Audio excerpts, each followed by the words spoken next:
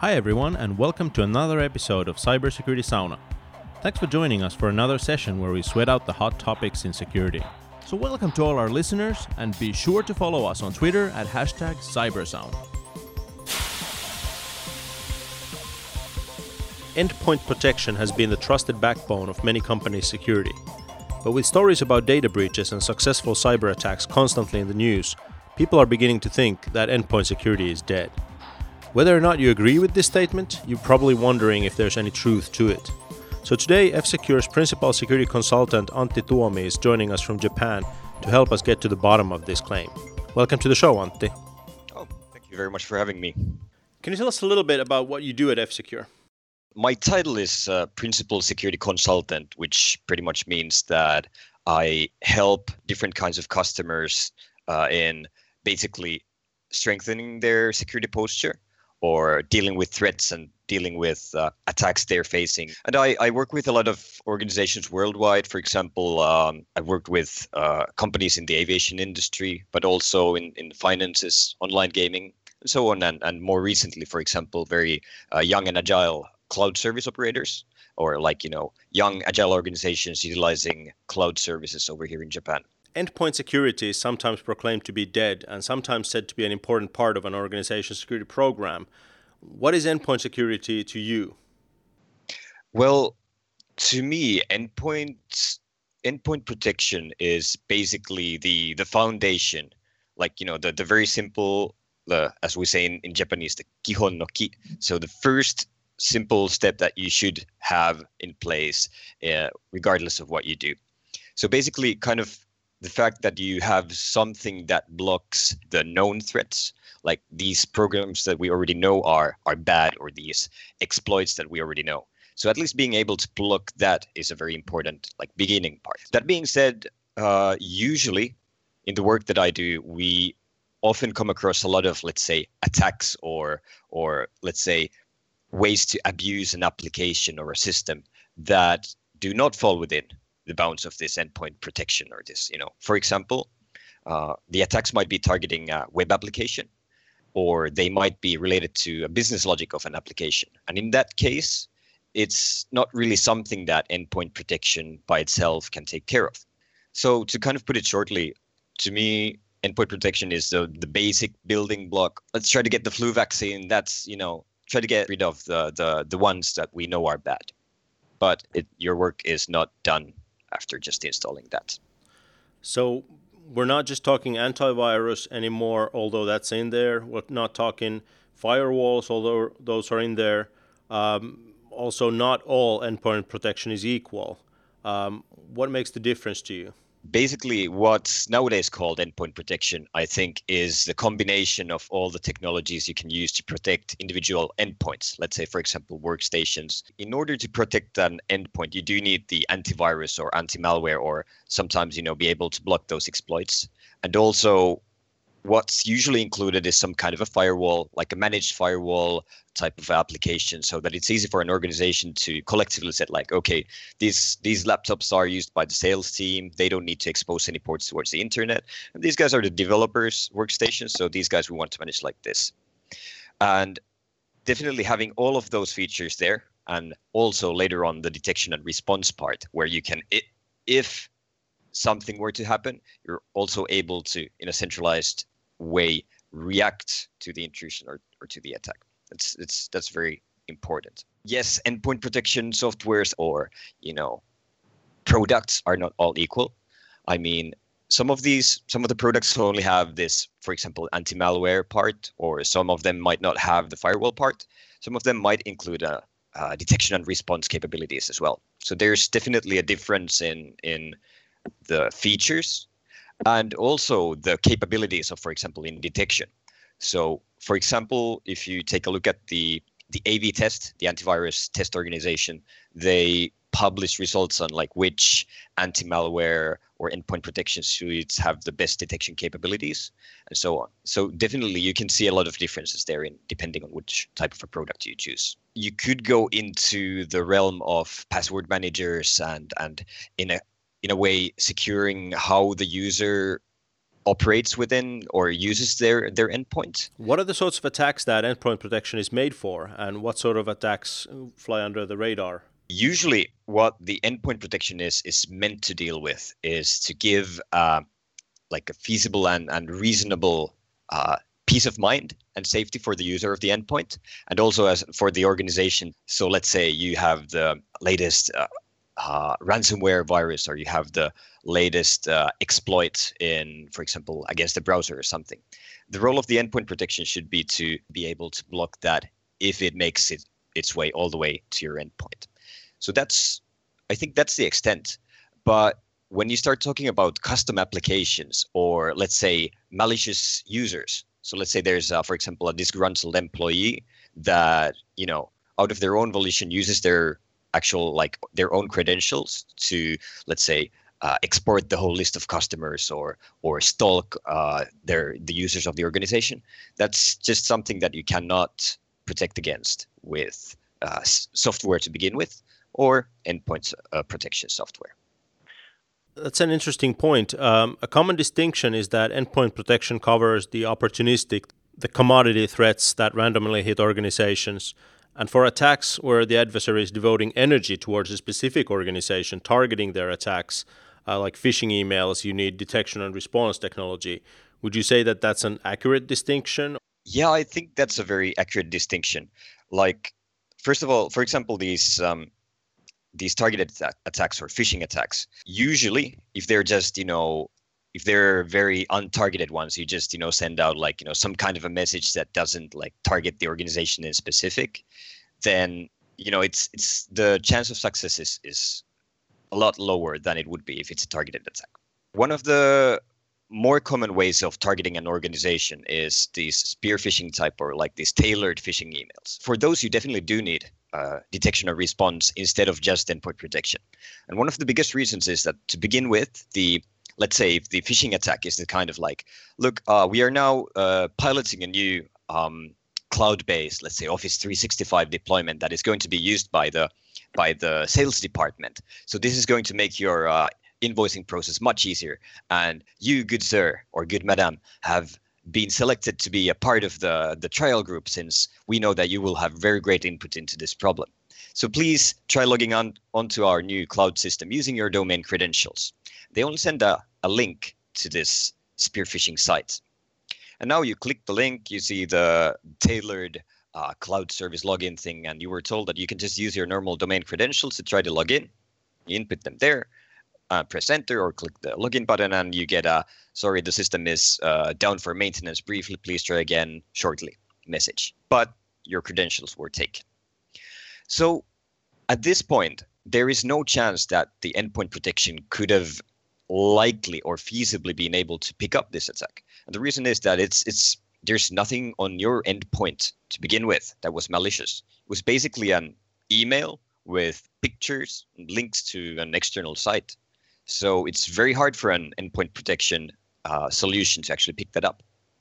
So the next step for the attacker is to use those credentials that they obtained using the spear phishing attack, and then, for example, use your actual organization's login page or VPN endpoint or whatever, and use your credentials to get into the system or the networks or your email accounts, and then take the attack forward from there. That's where the detection and response comes in. You need to pick up what the attacker is doing, how, where, and with what accounts. And that's very, very important. How likely is it that an organization will encounter the kind of attacks that are out of scope for endpoint protection? It's very likely. It's happening all the time. It's happening right now to most of the organizations on the planet. Like, if you have a custom website, you have a web presence, you will be targeted either via automated means, or just, someone who thinks you're an interesting target, or thinks that maybe it's would be an interesting, thing for me to attack just for the fun of it. And there's a bunch of commodity threats that might get through. There's also a lot of different types of attacks, like phishing and also web application attacks, that the endpoint protection can't just, arbitrarily block. How does knowing your threat model play into whether you need detection and response solution on top of your endpoint protection? It's definitely important, since, in security, there is no silver bullet. You can't have one thing that protects you against everything. So you should definitely cover your bases using the endpoint protection and detection and response solutions. But after that, the actual actual attack surface and the threat model of your organization should be one of the key things in deciding how to proceed from there. So, for example, let's say you are a bank or a financial organization, then your threat model will likely include attacks such as fraudulent transactions and people opening accounts in other people's names, or transactions that come in or go through from, let's say, money laundering sources and so on. And in that case, you have to have the specific protections against those kinds of threats. You need to have a security model that allows you to detect and block these transactions and to reverse transactions where necessary and so on. However, let's say if you're a car repair company, then your threat model is completely different. What you're likely worried about is, for example, what if my customer database leaks? What if someone is able to install a ransomware on my computers, and then I won't be able to service cars anymore. I won't be able to serve my customers. And that's your, like, the threat model is very different depending on the company and the industry you're in. The smaller companies typically have limited budgets. Where should they invest? Should they ditch endpoint security entirely? Should they just focus on detection and response? Do they need both? Security is basically one of the tools for managing business risk. Endpoint protection is usually fairly affordable, even for private customers or for small companies. So that's definitely somewhere where I would start to just, have some peace of mind that at least there's a smaller chance that something bad will happen and my computers will be wiped or I won't be able to open the scheduling view for my customers the next time someone calls. So basically for a smaller company, they have more limited resources, but also their ability to bounce back from a cyber attack is also more limited. So for them, just a single fairly commodity attack could be the end all. Yes, that's true. If you have limited resources to begin with, you've got, let's say you're working on cars or you're working on something that's not like, super IT security centric. So just having to also worry about how to recover from attacks and, spend all of that, your mental capacity into security is a kind of a waste in a way. It's not your main business, so it's not something that you should be focusing on. So try to, get some peace of mind with, by covering the commodity threats and then focus on the things you should be doing. What about bigger companies? At what point does a company start needing detection and response solution on top of their endpoint protection? Well, there's no specific point, like, let's say if you're more than 20 people or if your revenue is more than this, then you will definitely need detection and response. That's really not the case. On the topic of detection and response, I would say that the moment you have a strong kind of commitment towards your customers or towards the segments that you're serving. Let's say, for example, you handle a lot of people's personal information, or you handle credit card information, or let's say you handle health information. At that point, you kind of have this moral obligation to protect the data that you are, the data that you have for the sake of your business. So your business is based on your customers or your segments trusting you with your data. So especially when you go into that kind of a business, I find it very important to invest into detection and response as well, because just the commodity threats might not be the biggest threat to your business, but if something does get in, or let's say a targeted attack gets in, or even let's say your whole healthcare system network gets stopped by a ransomware. Now, at that point, you're in big trouble towards your, like, both as a business and both like morally or ethically towards your customers, towards your patients and so on. So at that point, I would definitely think about introducing endpoint detection and response, or in general detection and response, to be able to notice if something bad has happened and to be able to respond to it as fast as possible. I like your approach. It's almost as if you're saying that as long as the risk is only to you and your own company, do whatever. But if you're responsible for other people, then you owe it to them to do the best job you can. I think that rings true with me at least. What is the biggest myth or misconception you'd like to bust about endpoint security or detection and response? In general, I think the security knowledge is getting a lot better recently, but especially still some years ago, let's say 5 or 10 years ago, when you were talking with organizations about security, usually the first thing that comes to mind is this antivirus, and we have antivirus, we have firewalls, so we have security.